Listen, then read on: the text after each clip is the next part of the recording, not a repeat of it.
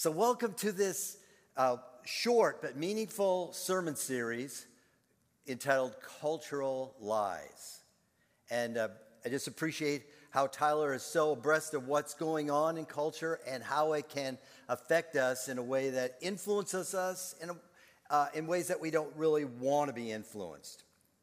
There's popular ideas that pop up, and there's trendy messages, and sometimes we'll hear something that is very mainstream cultural kind of thinking, and we'll go, no, that I'm not really interested in that. That's not something that will fit for me. But then other times, some of these messages will be more subtle, not as easily detected. And I would suggest to you that I think the topic for this morning is one of those subtle, not so easily detected messages that we can sometimes buy into. Now we have a theme. We have a theme verse, I should say. And this theme verse gets at kind of where we're emphasizing this, how these ideas can become a stronghold in a negative way. Look at this in 2 Corinthians chapter 10, verse 3. For though we live in the world, we do not wage war as the world does. The weapons we fight with are not the weapons of the world. On the contrary, they have divine power to demolish strongholds. There's two things there. Divine power, the weapons available, the weapons of prayer, the power of God's word is a sword, and then the power of the Holy Spirit. And it says we demolish these strongholds, and now they're explained. We demolish arguments and every pretension that sets itself up against the knowledge of God. The New Living Translation calls these human reasoning and false arguments. That's the way the New Living Translation translates it. And then the point is kind of the opinions of mankind, the prevalent opinions of mankind that can slowly but surely distort the truth of God in our lives. And so because of that, it's a very important subject. And I think the one topic that we have today, you'll see just how subtle and possibly deceptive it can be. Did you see the title in the outline? It is Cultural Lies. God affirms you as you are. Now, I've done some polling on this particular title, God affirms you as you are, and I've read it too, and I've shared it with people, and I said, well, what do you think about it? And they go, sounds good. I like that. I'm into that kind of thing. And sure, I suppose that's the point we have, that it can be subtle and seem like it just fits just fine. But I think the rub kind of comes with the idea of affirmations. Affirmations have sort of exploded among us. It's like so common to hear about the significance of affirmations. You've got 365 affirmations just for you, one for every day. Or have you heard of the ABCs? The ABCs of affirmation. I've got them right here. I am awesome. I am bright. I am charming. I'm delightful. Should I keep going? I'm encouraging. I'm friendly, generous, helpful, intelligent. Pretty good, huh? Joyful, kind, loving, mindful, nurturing, outstanding. Of course, I'm all of those. And so you have this idea of affirmations. It's so prevalent.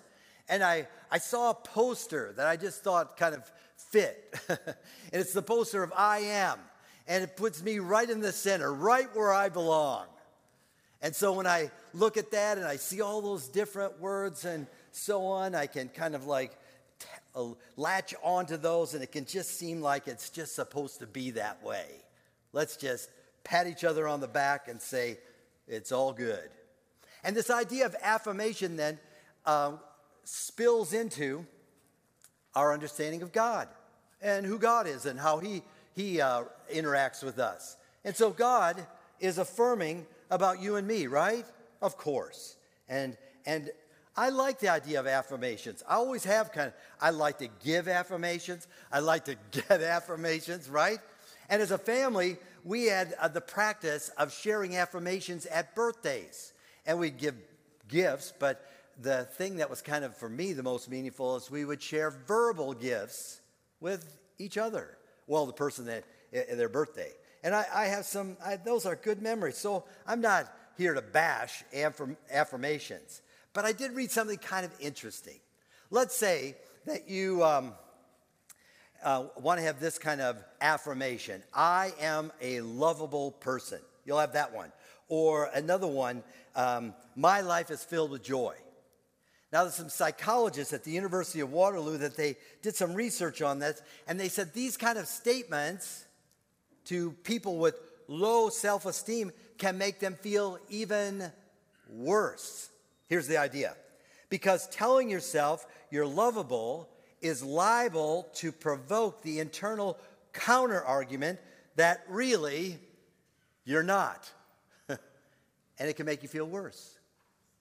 Well, it's something to think about. When it comes to this idea of affirmation, we're drawn to it, but it's rather confusing.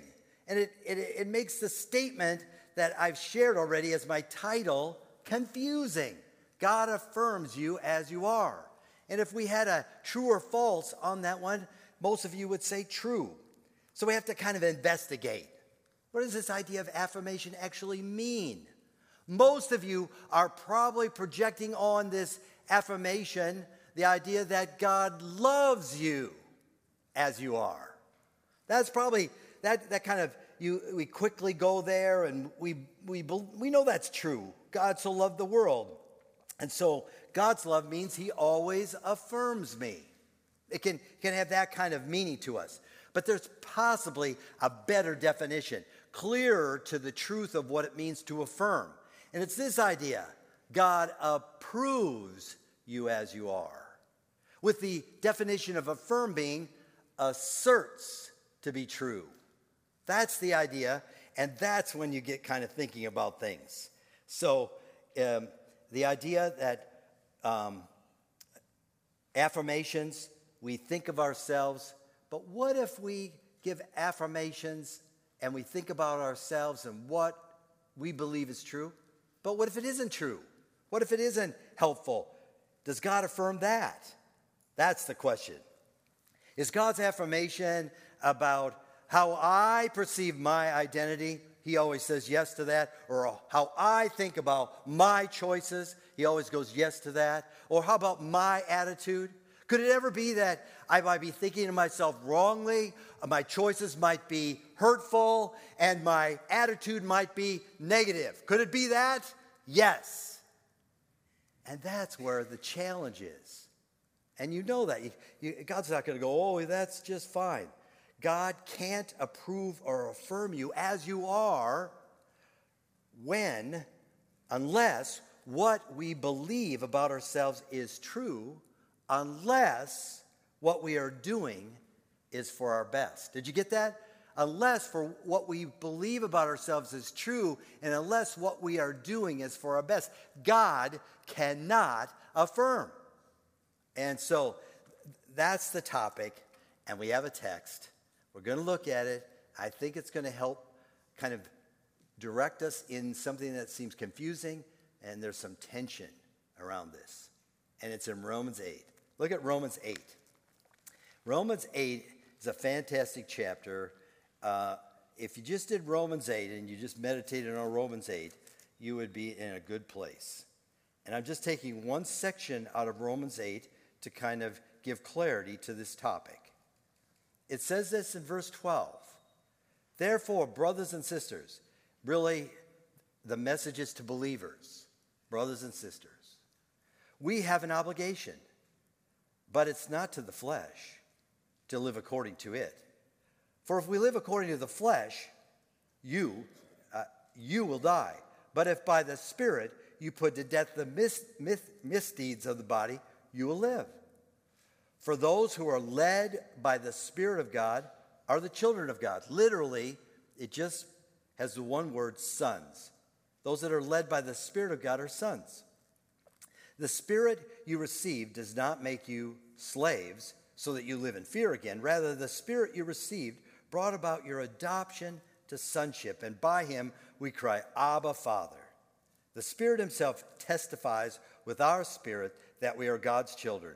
And now if we are children, then we are heirs, heirs of God and co-heirs with Christ, if indeed we share in his sufferings, in order that we may also share in his glory.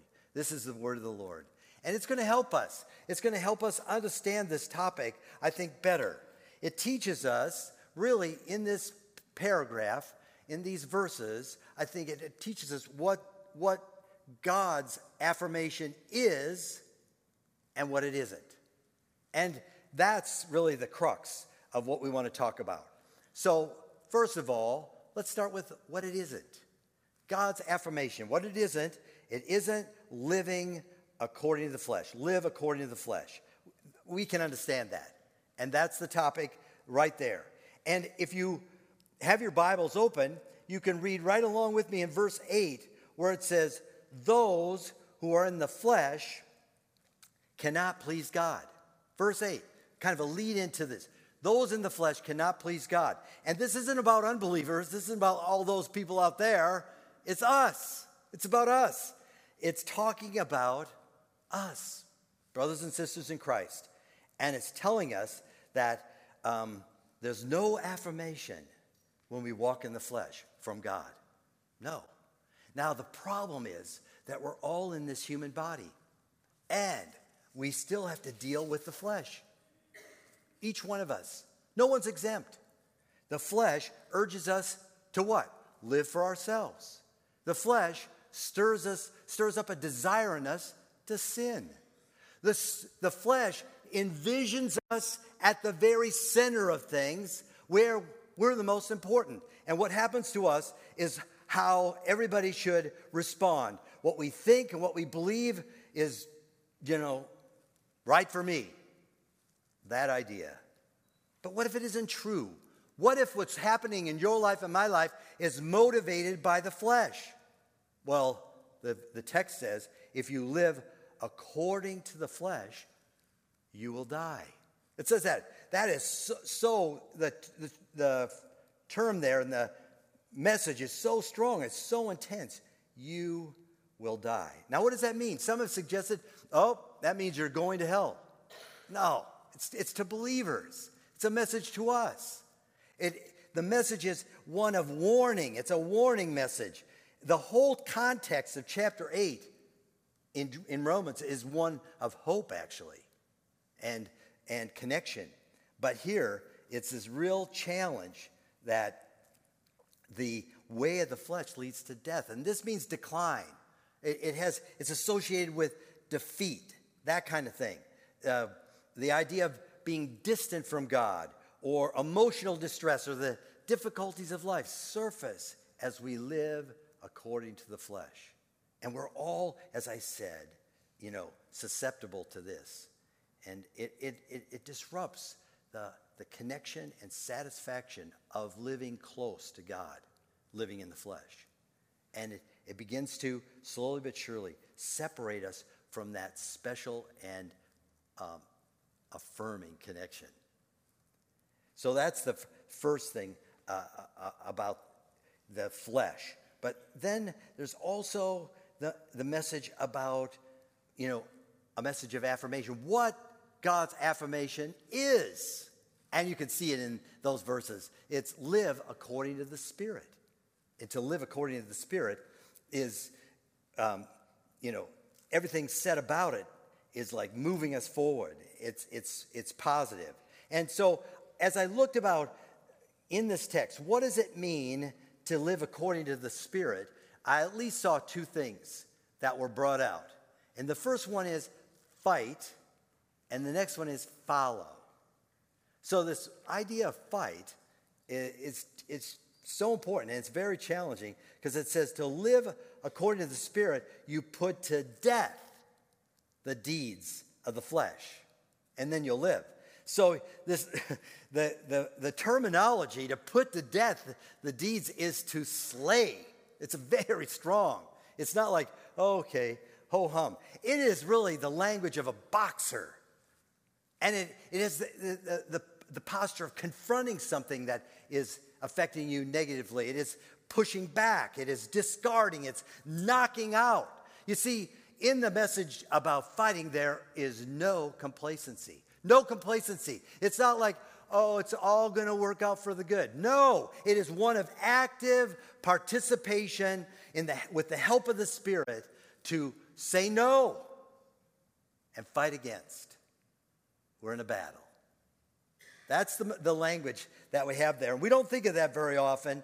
We don't like that terminology. It's not really consistent with our cultural dynamics. But it is biblical to fight, slay the activity and the temptation of the flesh.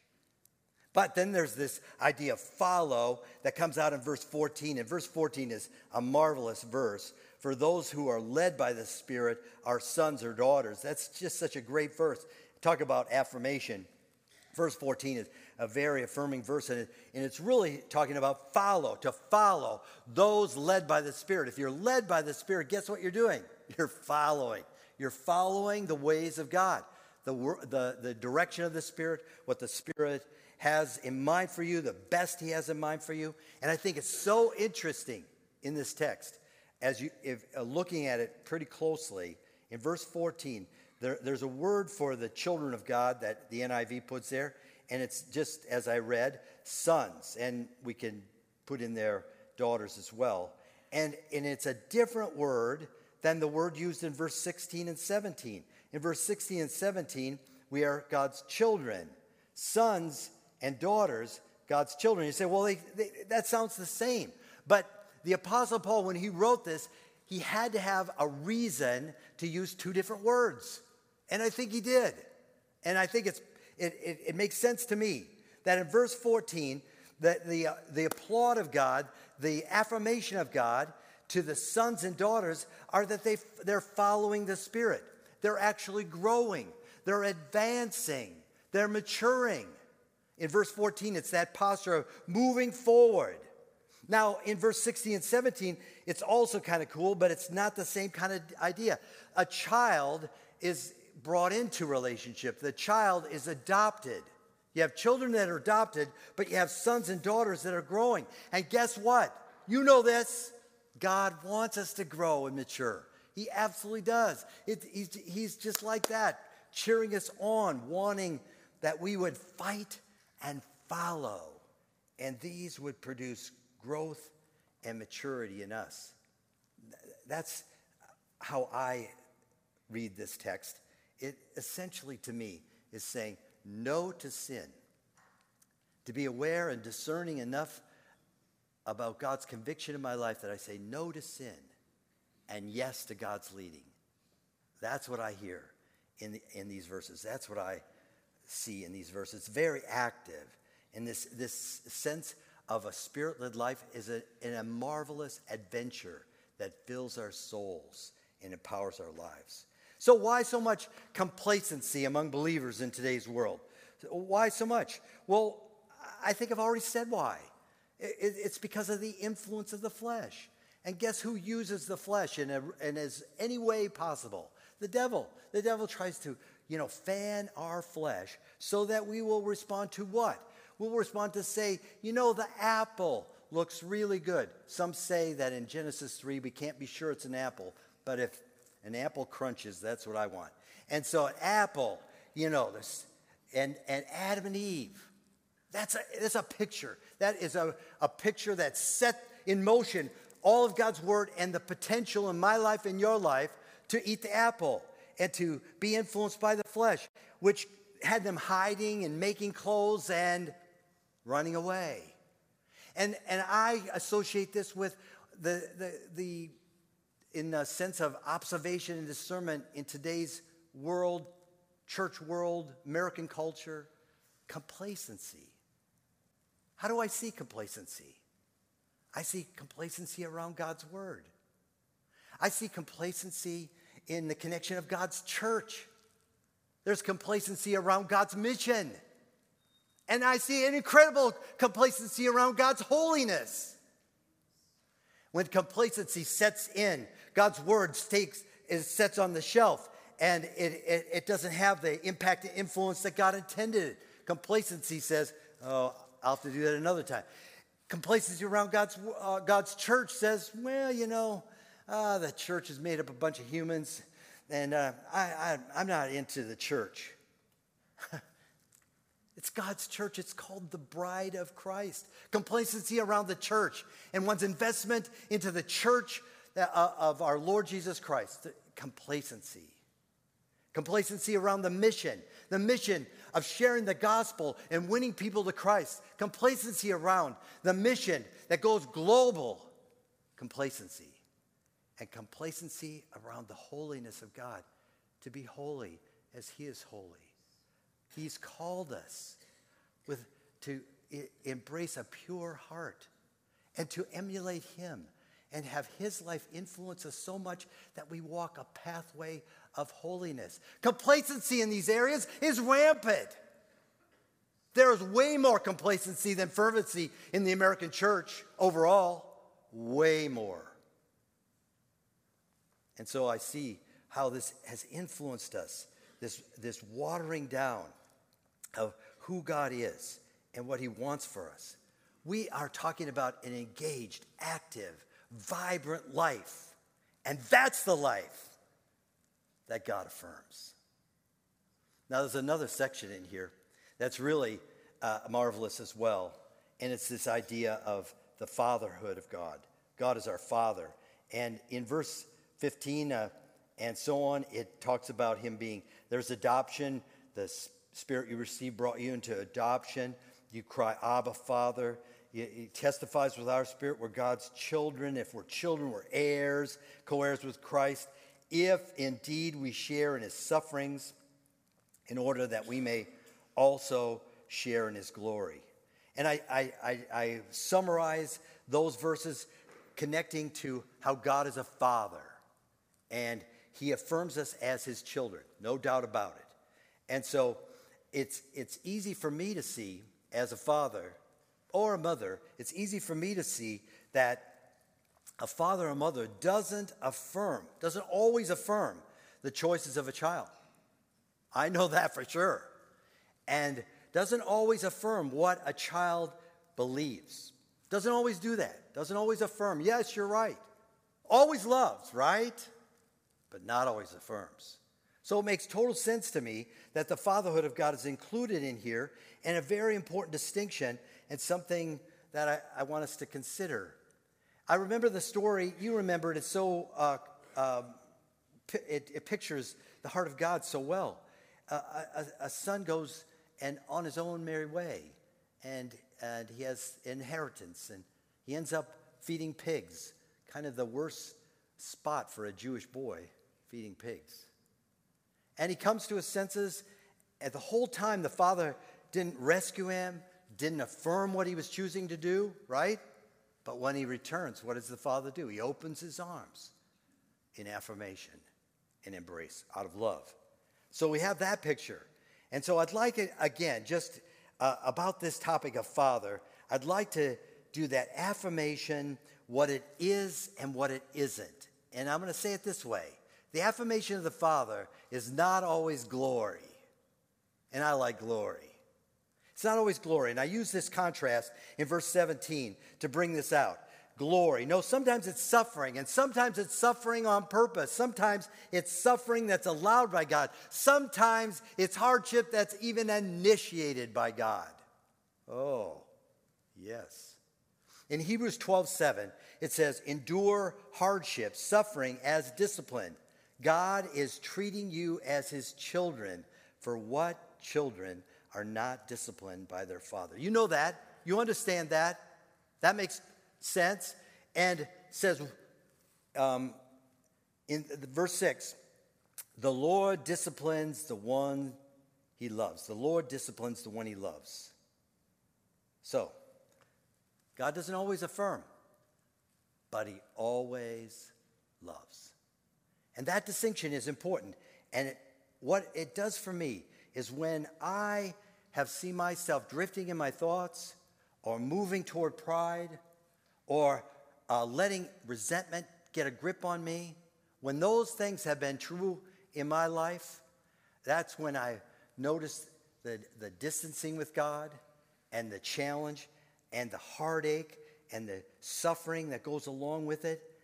And I acknowledge this is the discipline of the Lord in my life. And what do? I say, God, I'm sorry. I've gotten off track. I want connection with you more than anything. I want you. And because he loves me, I am not afraid to do that. I don't cower behind a rock. I move toward God because I know he loves me, and I know I've gotten off track, and he's not affirming my decisions, but he is embracing me when I return. And I love that about our God. So until I have admitted that pride has taken over, or self-centeredness is rooted, or there's a sense of resentment in my life, I can feel distant and even disinterested about God. God can seem like he's disinterested in me. It can seem so distant, but it's not true. It's just my experience. It's that flesh that kind of then deadens my sensitivities to what God is about. But he hasn't changed. He didn't move. I'm the one that moved. And so when I realize that, and I admit my choices and my priorities and my selfishness have gone the wrong way, God never lets go. He never lets go. And that's that last idea. What affirmation is? God's affirmation does mean we are always, his children are always heirs.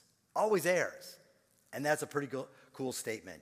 As a child, adopted into Christ's family through faith in Jesus Christ, his son, I am an heir, and so are you. Now, I can distance. There can be seasons when I want to feed pigs, but God never lets go because he loves me, and I'm adopted. And when I remember that, things are renewed, and I'm so grateful for that. So God is amazing. He's unfailing in his love. His love is steadfast, and I hope that you can still, because I haven't sometimes been able to hear this, but I hope you can still hear the whisper of God. You are my child, and I love you. And if that whisper is very faint, that possibly means that you've moved away, but maybe today you would move toward, and you would respond to that whisper of God. It's so important to realize and acknowledge if you've wandered, to just admit that. It doesn't go away. God already knows. It doesn't go away until we admit it, and then we realize what we're missing out on and how there is an invitation of renewal and reconnection to God. Several years ago, my youngest son was in a distant land. Literally, he was in Europe. He was a foreign exchange student. And he would share things about feeling so discouraged and disoriented and feeling like God was far away. And he was wandering around, and he lost his cell phone, and he didn't have an iPad at the time. And for 5 days, I didn't know where he was or what was happening. I didn't sleep at all. I wanted him to return. I wanted him to be touched by God. As a father, I understood the turmoil that I felt in my life. And when he said, "Dad, I want to come home," I said, "You're always welcome." Some of you have the tears of God rolling up on his cheeks because you've been wandering, moving in directions that you think are satisfying, but you realize that they're not. And you're in a distant land. And there's a Father God waiting to embrace you again.